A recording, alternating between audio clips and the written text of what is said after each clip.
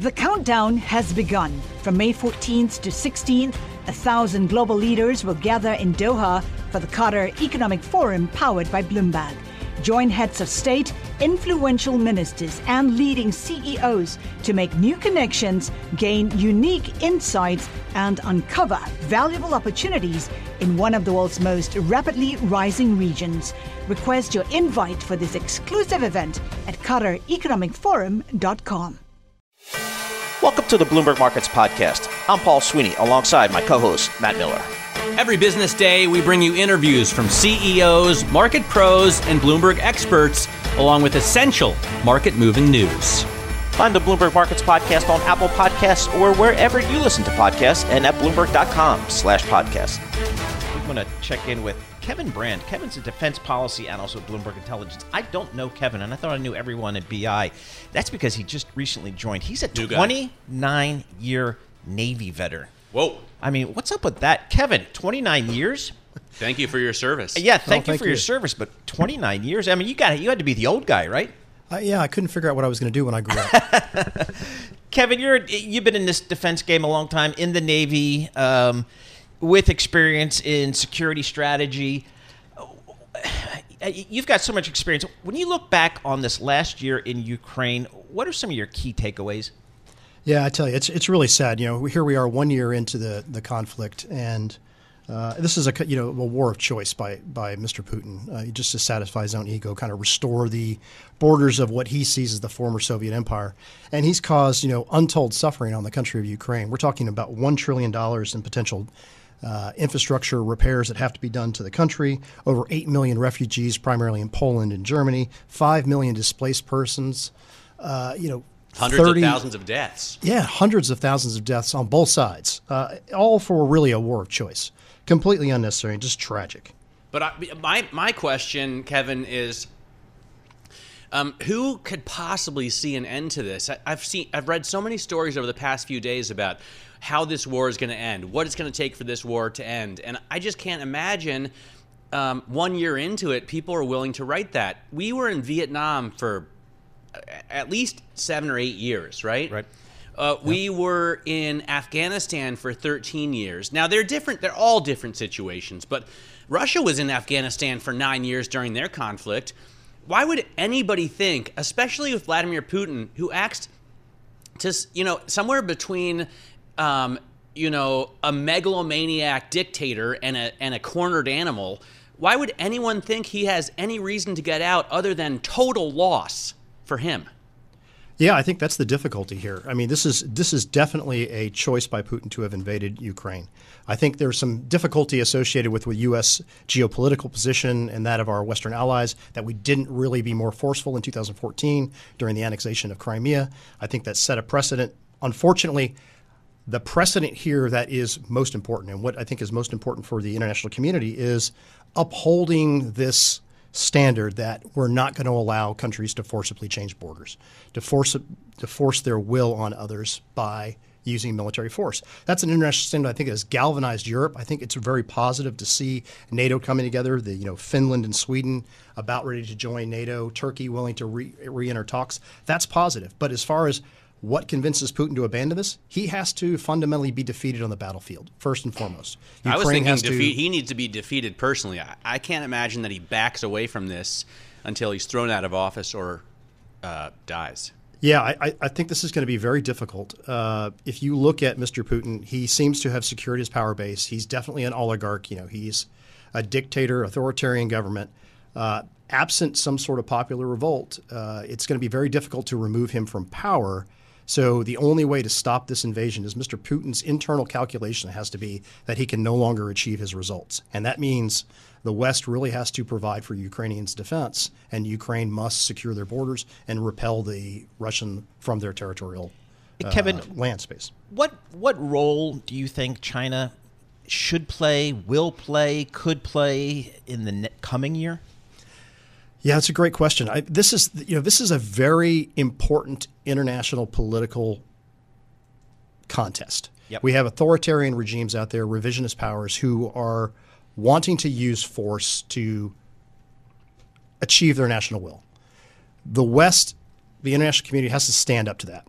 when you look at China, Iran, to a lesser extent North Korea, the West has to galvanize international support to punish those sort of behaviors. I think it's positive development that China has so far not provided ostensibly lethal aid, but it would be one of the things I think we need to see is China step up to the plate and be a little bit more proactive besides just offering a peace plan, be more proactive in pushing back against Russia, both in the United Nations Security Council and sort of internationally public diplomacy peace-wise. Hey, Kevin, we also have Maria Tadeo joining us. She's Bloomberg Television. She is reporting today. Live from Kiev. Let's bring Maria in. Maria, thank you so much for joining us. I know you've spent a lot of time in Kiev, in Poland, on trains, interacting with Ukrainians. What's the mood today, 1 year in? What is their level of resolve? Hopefully we have Maria, but sometimes she's in a war zone. So. Yeah, no, it doesn't sound. Well, first of all, your microphone's off. Oh, okay, thank you. And second of all, we don't have Maria now. She is in the capital, and it is Fortress City. So yes. It doesn't. I don't think that we have any kind of war zone issues, but we do have your typical global telecommunications problems. Producer Eric Mola says we got her back. Maria, you have been, after I think a 17-hour train ride, reporting live from the capital of Ukraine, Kiev. And Paul was wondering, the people that you talk to on the train, the people that you talk to in the streets, what's their feeling 1 year in? Yes, and listen, I have to apologize because I know the lines are dropping, but really this is also part of it, is a reality of it. And we're not even using our real phones here pretty much for security, essentially. I think, to me, what is just incredible of the story is, you get on this train from Poland, and then you're making your way to Ukraine, and then at one point, I catch myself thinking, wow, it's 1 a.m. in the morning, this train is full, you're in this little carriage with 4 other people, and then it just hits you, we're all women here. And then at that point you ask, why are you going there to this women, and what's your situation? And then they tell you, well, I'm either going to see a relative, or I'm going back to my husband, or I had to come to Poland because there is no visa process in Ukraine. And that's when it really hits you. The men cannot leave. It's the women that are going in and out to their country. A lot of these husbands are fighting, or they expect that they will be called to some extent to fight this year, particularly in the spring. And then you get to Ukraine, and the reality hits you. You see the first men, actually, that you interact for many hours are all dressed in military gear. They ask for your papers, your passports. They let you in. And then, of course, from that point on, you start to see the scenery. As you enter Kyiv, it's Bucha. We don't know the massacre that happened there. Then you go into Irpin, which is just outside, and there was active fighting there, and that's when you really realize the Russians were just so close to Kyiv. Then you see the airports that they had to blow up. Remember, the initial plan from the Russians was to take hold of the airports and helicopter people from Belarus into Ukraine, and that's the reality of the war. I think yesterday for us, on top of the reality check, you see it firsthand, and you're on this train, and the train next to you, it's ready to send the weapons. And this is a train that's really next to you as you're making your way into Ukraine for 17 hours. The airspace obviously shut now for a year because of the missile strikes. I think for today, we heard already from President Zelensky, who was giving out medals in the morning to the army, again repeating the reason why we're still standing a year later is because of our army, and they have paid in blood. So that I'm here, Zelensky's here, the press, we're all here reporting this. It's because of the huge fight that the army has put up with a lot of weapons from the West, sure, but in reality it's the soldiers that are dying there. And the one thing that also really caught my eye is when you look at Ukrainian TV, the way they present this is not the 1 year mark. It's not the 1 year anniversary. What they say is 1 year now closer to victory. All right, Maria Tadeo reporting live from Kiev. I know you spoke with the mayor this morning, Vitaly Klitschko, so I want to talk to you about that later if we can get you back on the program. And then Kevin Brandt, he is defense policy analyst of Bloomberg Intelligence. We're going to get you back as well because this is obviously such an important issue geopolitically, and we definitely want to get all caught up on the 1 year anniversary of this tragic war. How do we keep supplying Ukraine? It seems like they're just going through munitions, as you would expect. Do we and the West have the capability to continue to replenish their bullets and shells and tanks and all that kind of stuff? Well, I think for the short term, absolutely. We really don't have a choice in this matter. It's sort of an existential threat to Ukraine. And really the only thing that's bolstering their defense forces is the Western weapons that are flowing in, including some of the former Soviet bloc countries that still have some Eastern former Soviet sort of supplied weapons that we're able to do to kind of keep them in the game. But that's the critical thing as we look forward at this. Barring a return of the Russian advance, or if they're able to get better and move into territory, what we really have to prepare for is the Ukrainian counteroffensive, which is probably going to kick off later this spring. And so the importance of getting those arms and weapons into Ukraine and get them trained up, ready to use them before that spring offensive kicks off is kind of the number one problem right now. I imagine that the U.S. military just has amazing capabilities in terms of supply chain management, and we have the tools to get everything there, right? I mean, we have more aircraft carriers than everybody else in the world combined, I believe. So is that what's happening right now? Are we utilizing the Army and the Navy to get them the gear that they need as quickly as possible? Well, I think you've got a combination of a couple things. So we're energizing the contractor base. There's lots of security assistance dollars that are on contract right now to get industry to ramp up production, both to resupply the U.S. arsenal. Plus, we also have the ability to move weapons from the U.S. arsenal, these presidential drawdowns that you've heard about, and move actual U.S. weapon stocks in through the supply chain and get those to Ukraine, not to mention what's already the NATO countries are providing. So there's enough arms and ammunition to keep Ukraine supplied, but we are starting to dip down into U.S. and NATO inventories. How concerned are you, Kevin, about, this is clearly in some ways, it's a proxy war between Russia and NATO, right? How concerned are you that escalates into a hot war? Because I feel like we've been watching China, but it looks like this could be an active threat that happens even sooner. No, it's a serious concern. I think everyone is watching that closely, and there's always a risk of escalation when you get in. Russia's been clearly signaling that they're unhappy with what the West is doing. But I think the West has made its position clear. This is about the defense of Ukraine. This is about Russia's unprovoked aggression against Ukraine, the violation of territorial borders. And this is what the international community stands up for, right? Non-interference in the international affairs of others, no forceful movement of borders by use of military force. And so these are core international principles that are at stake here, and the West really does need to step up. Kevin, I guess in terms of stepping up, the next big leap would be providing air cover, jets. Air Force, jets, F-16s. What are the pros and cons that you think our leaders are weighing right now, and how do you think this will play out? Well, I think you hit the nail on the head earlier. There's always a risk of escalation. What sort of weapon systems do we bring? What is Russia's response to that? I think we've had sort of an incremental approach to this, increasing arms, longer range arms, more lethal aid. I think air support is next. When you think about a Ukrainian offensive that's upcoming, you really have to have a combination of infantry supported by armor, artillery, and air support. Not just unmanned airs and sort of reconnaissance vehicles, but you need to have tactical fighters that can provide close air support to those troops. So I think it's inevitable. The question is just a matter of time before the West commits to that. Do we always have to pre-announce this stuff? Is that a part of, avoiding escalation? We say we're going to do it, we float that balloon, and then we eventually do. Or is it possible that we give the Ukrainians fighter jets to use in the offensive without telling anybody and upping the element of surprise? It's possible, but these sort of deliberations are so complex inside the National Security Council. They're weighing the pros and cons. They're looking at the risk of escalation.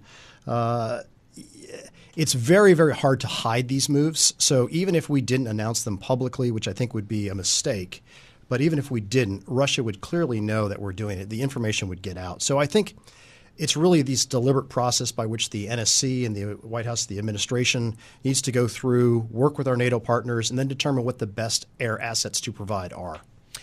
From an intelligence perspective, Kevin, what do you believe, or how good do you think our capabilities are in that part of the world? And are we providing intelligence support for the Ukrainians? Absolutely. I think that's one of the key things that we're actually providing the Ukrainians. Besides the arms in Western, is that intelligence support. I mean, they clearly know the adversary better than any of us. They're on the ground. They're there. But the non-technical means that we have, the satellite sort of surveillance, the overflight capability that we have, the UAVs, we are providing pretty critical intelligence that helps them tactically and operationally make decisions on the ground as to where they need to defend, where Russia is massing troops, where they need to reallocate resources. And I think that's absolutely critical to Ukraine's defense. You got your master's in national security policy from the National War College, U.S. Naval War College. How much did they talk about China then?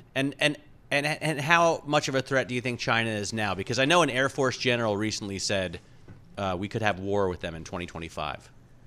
Absolutely. So China and Russia, I mean, China to the most part has been sort of the premier up-and-coming long-term strategic competitor for the United States, at least going back 15, 20 years in military parlance. The national security establishment really focused on that more recently in the last 10 years. But absolutely, that's the up-and-coming challenge that we've got from a great power competition perspective. Hey, Kevin, we're fortunate to once again have Maria Tadeo joining us live from Kiev. So we want to go to her. Maria, thanks so much for dialing in. We know it's hectic there. I believe you recently sat down with the mayor of Vitaly Klitschko. Yeah, the mayor of Kyiv. Could you tell us, just give us a little color about what you learned from your discussion? Yeah, and he was here this morning with us. Klitschko, obviously, the two brothers at this point, they've become something of a popular icon here, and they have been also in a number of European countries because they speak perfect German, and they have been pretty smart, in fact, to reach out to Germany and speak in Germany and reach out to the German media because they knew that a lot of the weapons, the key to unlock the heavy weapons would be in Berlin, which also speaks to the fact that when you look overall at the Ukrainian government, and Zelensky's doing this in real time. He's doing a press conference, a lot of international media. When you look at the foreign minister who's speaking today at the United Nations, it's almost this new generation of Ukrainian politicians who get very well that they need to have a big media presence and that they need to get their message across. And this was something that for Zelensky was obvious for day one. If they wanted to really survive, they needed to make this a global story. And it has been now for a year. Now we are seeing pictures presence. Uh-oh. Sounds like the cell phone call has dropped. And as Maria told us, she and our producer Oliver Crook traveled into Ukraine. They had to leave their actual, personal cell phones and business cell phones at the border. So they took in communication devices that are not necessarily reliable. Hopefully we can get her back. But she was talking about the importance of, the Klitschkos have been huge, Kevin, in building support as well as obviously Zelensky. Do you think that support still is the popular support still as big as it was when this war started a year ago? Has it waned at all? No, it's always difficult to tell, and that's always a risk that you lose popular support and backing, and that the implications that go with that in a democratic, environment is difficult in order to maintain support. But I would say actually what we've seen is a strengthening, a uniting of NATO and a uniting of Europe behind this and behind the international principles involved. So I actually look at this as a very positive sort of step forward. And Kevin, realistically, what do other NATO countries, what can they provide? What are they providing? How much can we, as really depend upon them for real materiel? Yeah, so I think there's two things. There's the international support, the aligning of NATO, sort of the getting back to basics as to what the alliance is for. And that's absolutely critical. The second thing is the stepping up in the defense budgets. The nations across the NATO are coming back to their 2% pledges. They're plussing up their defense budgets. That's great for the alliance. The third thing, though, to your point directly, is they have tons of arms and ammunition available, especially small arms, that is critical for the infantry fight. They have the ability to provide non-technical means. They have the ability to provide logistics support. They have the ability to provide humanitarian support. All that comes together, I think, and provides a very important backing for Ukraine. All right, we have Maria Tadeo back, I believe. Maria, if you're there, talk to us about the push for fighter jets. I know that Ukraine has been not only behind, obviously publicly, but also behind the scenes on a daily basis trying to get air support. Yeah, absolutely. And, Matt, when you listen to the Ukrainian Foreign Minister, Dmytro Kuleba, who's just before the United Nations, he says Ukraine, when this war started, had a checklist almost of the 7 things that they needed, the 7 type of weapons that they needed. And he says, at this point, we've crossed 6. The red lines have been crossed repeatedly. Remember, there was major fear of tanks, and funnily enough, they're now making their way from Poland into Ukraine. And it's funny, when I was on the train, you see that in the train to Poland to Ukraine, there's another lane, huge lane, where all of this equipment is just crossing the border, and that's when it really hits you that this is real, and these weapons are massive, they're enormous. I think the one thing they need, as you alluded to, is the fighter jets. This is still an open debate, and Ukrainians will say the rationale for this is that they want to make a big push to get back essentially the 20% around the country that Russia right now controls in the east and going down to the south. And to do that, they argue you need to have a position from the air that allows your soldiers to move in freely and obviously with less of confrontation with troops on the ground. And they also say the long-range missiles also do that. They provide cover and support to soldiers that are on the ground. It's very difficult to make inroads if you don't have the backup from aviation and the long-range missiles. This is an ongoing story, but they continue to push for it. And if you look at the track record, Matt, I would not be surprised if they get them. Again, they had 7 things they wanted. They have 6 for the time being. Hey, Maria, can you give us the latest, what you're hearing from government officials about casualties, casualty rates, casualty expectations, because we're, again, 1 year into this? Look, this is the biggest secret, and you understand why.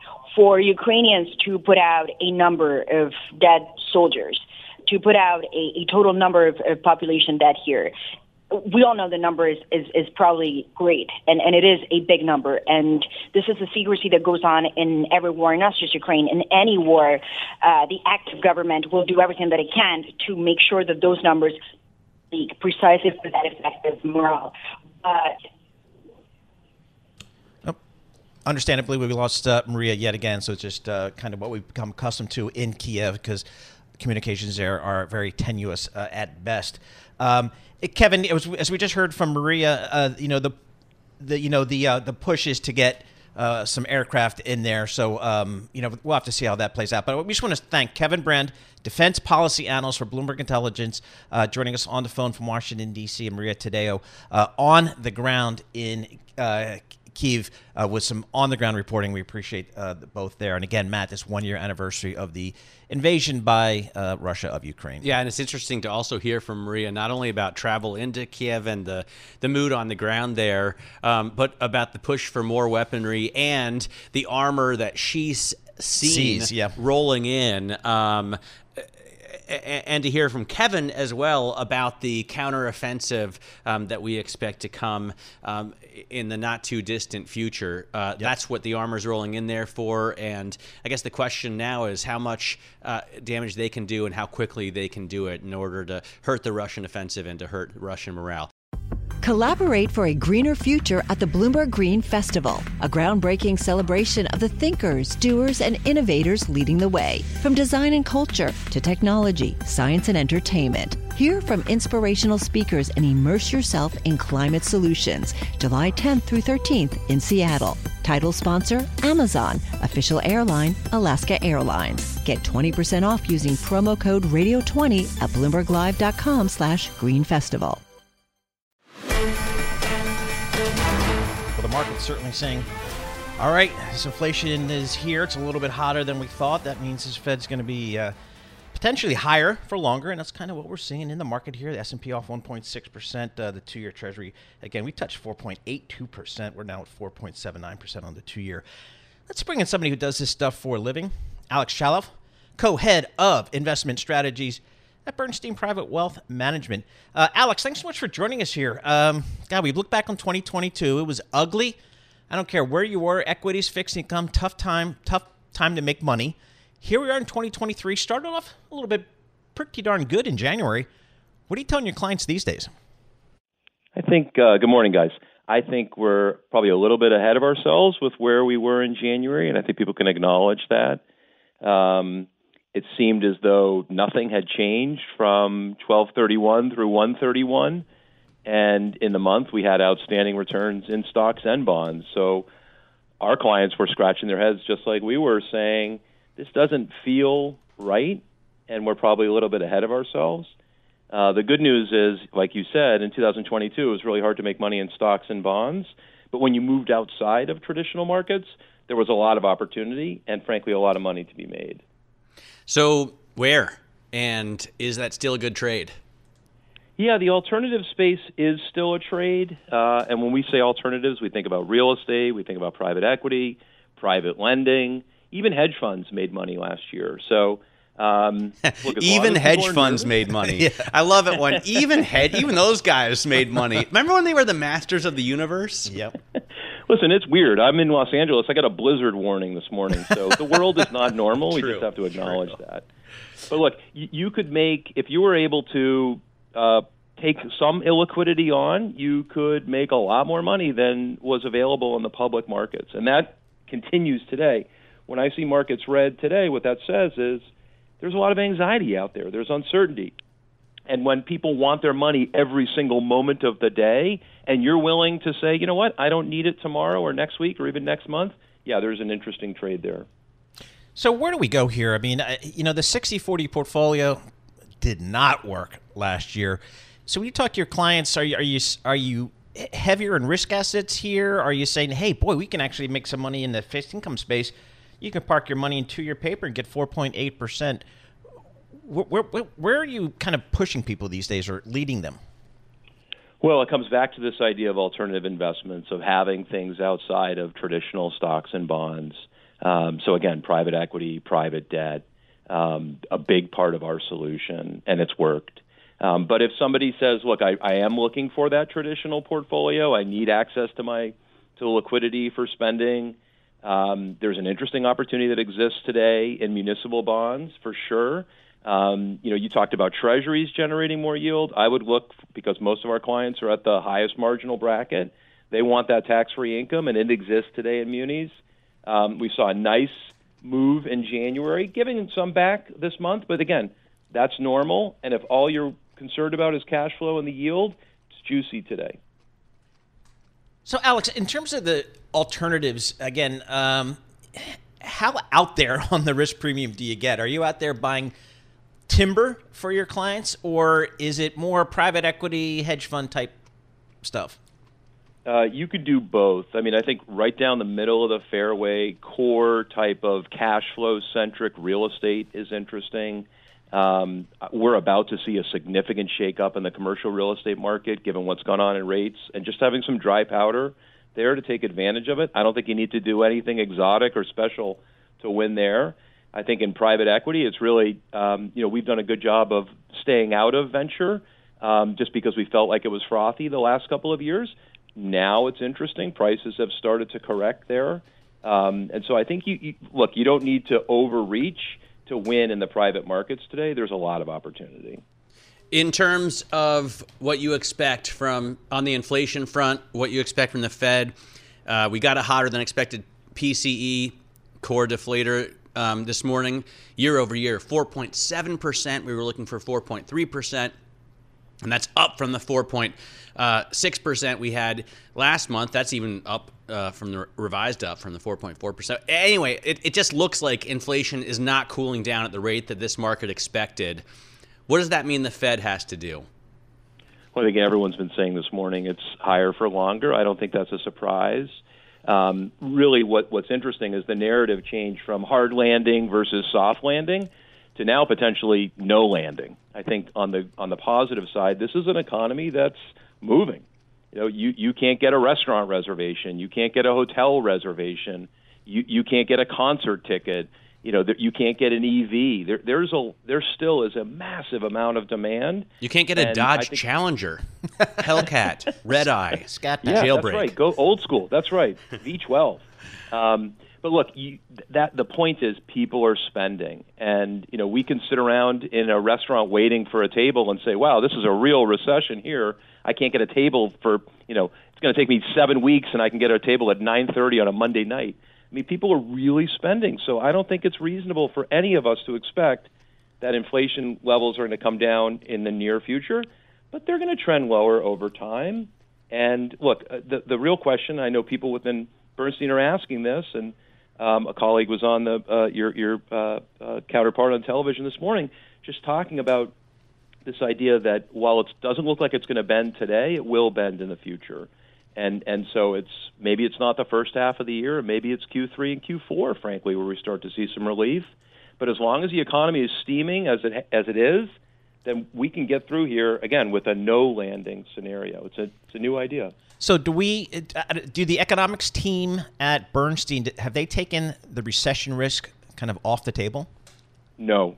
Actually, they're in our base case, which is 50% of the outcomes that we see in our forecast.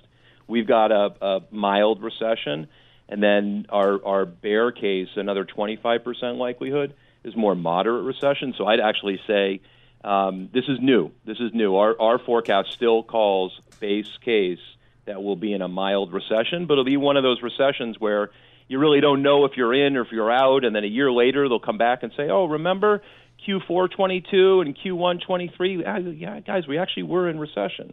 So it's not going to feel like a normal recession. It's going to be one of the weirdest recessions we'll be in. But no, the base case is still a mild recession. Alex, got a question from a listener writing in, and I hope you're not friends with anybody on the FOMC because that could taint your answer. So do you feel like the Fed has the guts to surprise the market with an intermediate hike or MBS sales? Or will the market front-run the Fed in perpetuity? Wow. I think all of us have learned a lesson around Fed guessing. We're all hoping that Chair Powell doesn't have the will to crush the U.S. economy and that they do break early. But the MBS side is interesting. I mean, we've had the reduction in balance sheet going on in the background. 2 years ago, that was a huge deal. Everyone was saying, when is it going to happen? How is it going to happen?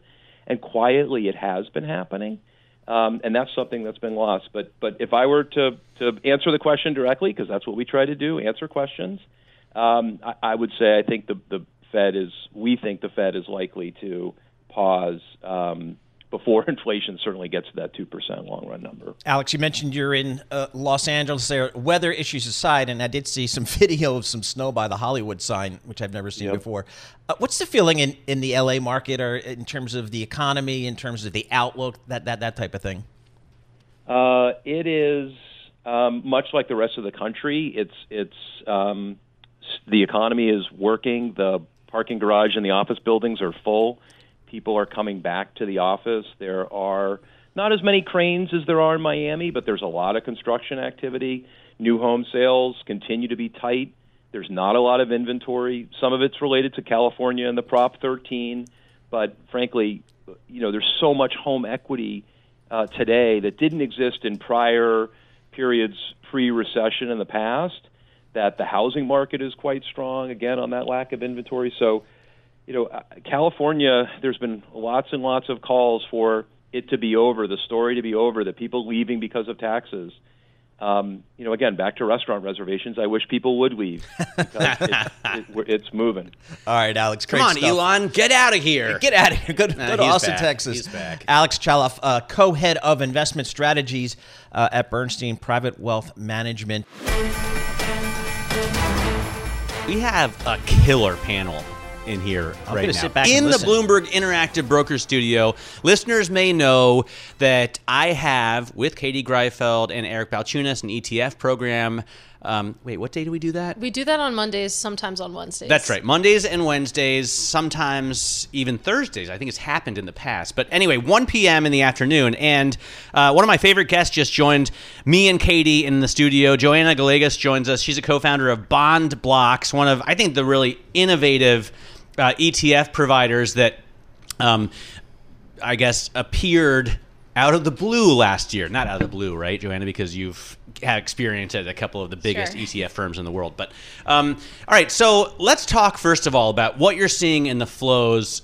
You focus your products, you have 19 ETFs focused really on the fixed income world, and nobody else does that. And then you cut them into different slices so you can see what's happening in high yield, what's happening in IG. What are you seeing right now? Yeah, so I think, as you would imagine, we're seeing a lot of flow and interest on the shorter end of the curve, especially in treasuries.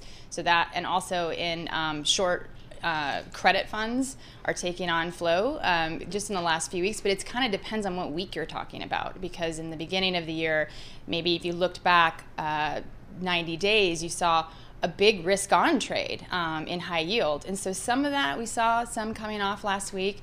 I think the markets are just trying to absorb, and ETFs are always a great port of call to see where people are moving around in their risk. But we see, mostly you're seeing things coming in on the shorter end and on the less risky side.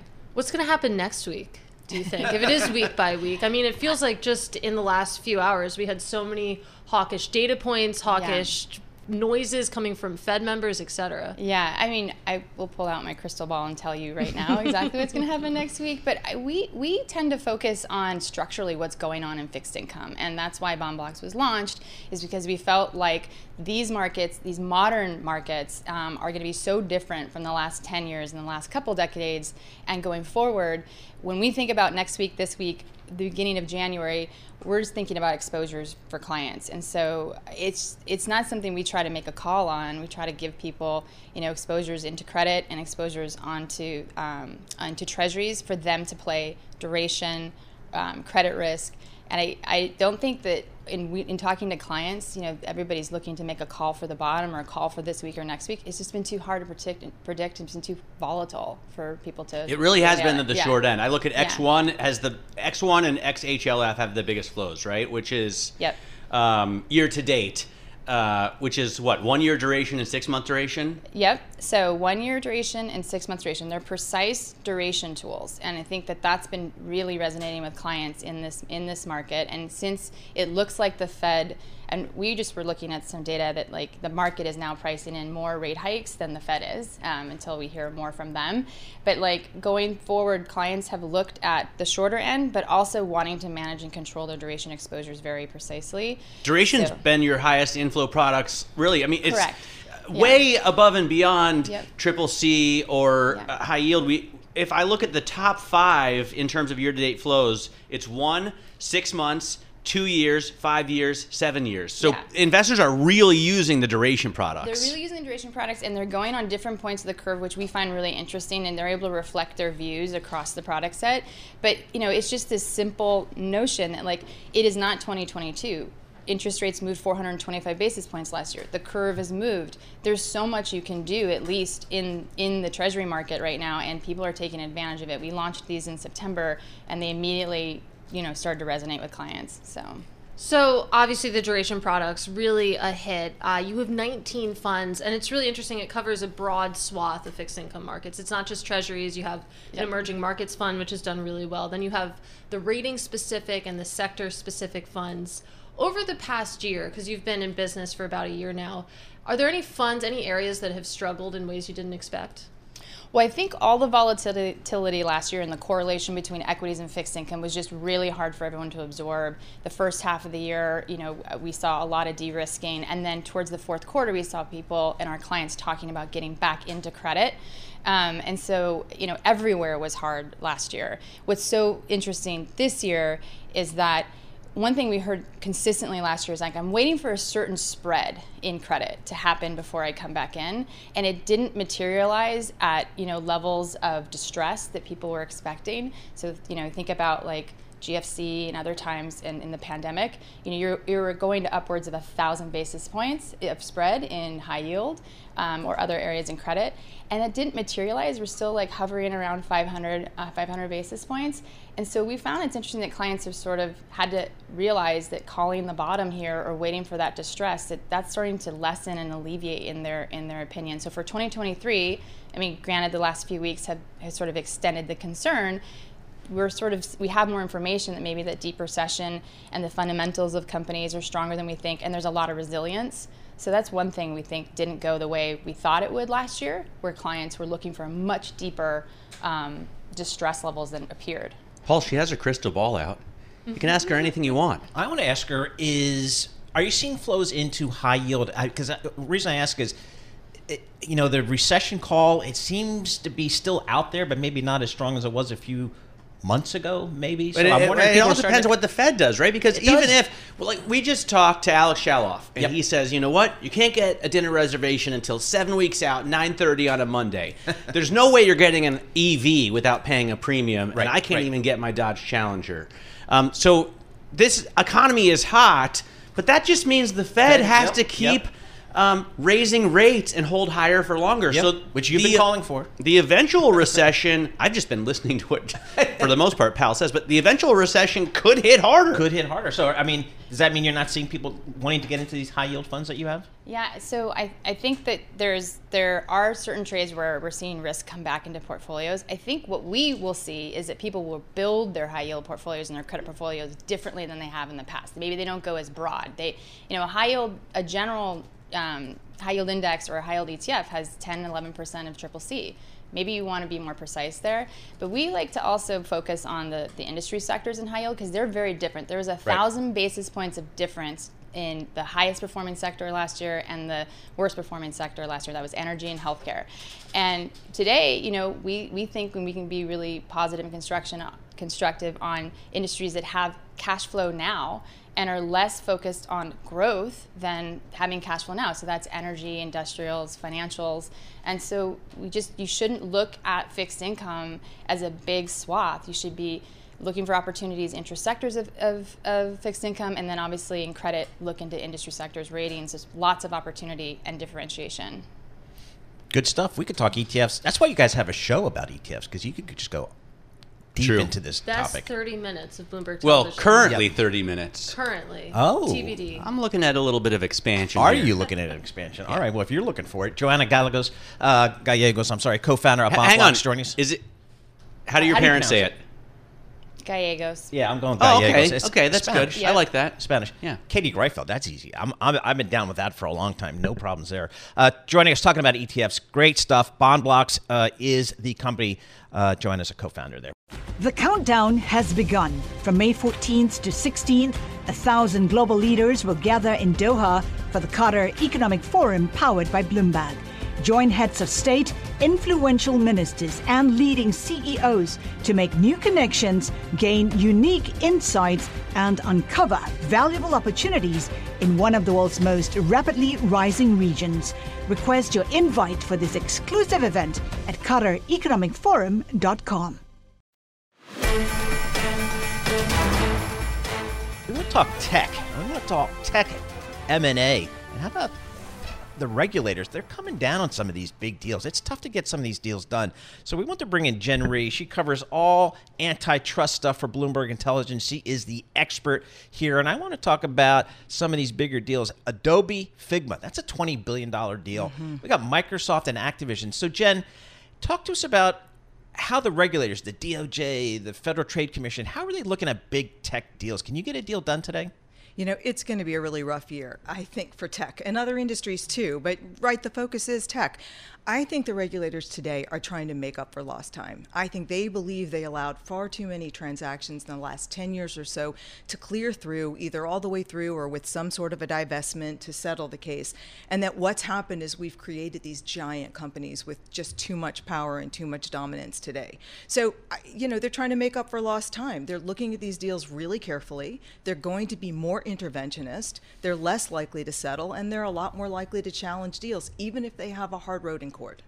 I mean, it seems like regulators can stop deals, but I wonder if they have the power that they once did. If I'm correct, the last big breakup we saw was Ma Bell, and I mean, we were kids then, right? So 84. Right? Have they done anything like that since? Because they seem to have designs on Google in that sense. Absolutely. So they almost did with Microsoft. That would have been the next occasion, right? That was in the 1990s, early 2000s. They actually did get a lower court order for Microsoft to break itself apart. But then the appellate court reversed some things, put question on that remedy, and it ultimately settled, and that didn't happen. So that was the last time they came close. I think the DOJ right now is really gunning for Google. They have 2 lawsuits. There may be another. There actually could be 2 others that come from the DOJ. And I think they're really gunning for some sort of an order that businesses are broken off. It doesn't mean they're going to win that. You're right. It's really hard to win something like that in court. It's a drastic remedy. And sometimes there are less drastic remedies that can fix the problem. Was it very different back then? I mean, knowing that we were, all playing Foursquare or kickball at the time. But was it a different environment where government had more power than giant corporations? Because it seems like now the opposite is true. Mm-hmm. I think the treatment of antitrust laws changed over the years, right? Earlier in time, antitrust was more interventionist. The way that judges would interpret the law when cases were brought by private parties or by the government was less business friendly. But then doctrine developed over time by economists. It's sort of called the Chicago School because a lot of the thought came from the University of Chicago, that we needed to look at efficiencies a little bit differently, and that sometimes deals can be pro-competitive and efficient because of what they do for those companies and products that could be brought to market, more innovation, things like that. And judges started to adopt that kind of philosophy and became much more business friendly. So over time, it became harder in court to try to prove that there's actually anti-competitive harm being caused either by a company acting on its own or by a merger. All right, so to the extent that we have a higher degree of antitrust scrutiny here, is that a function of the administration in the White House, such that in 2 years' time, if we get a Republican administration, it'll just go the other way again? Absolutely. Okay. And we absolutely have a push by this administration to do something about the economy, and part of that something is to bolster antitrust enforcement. It could change, absolutely.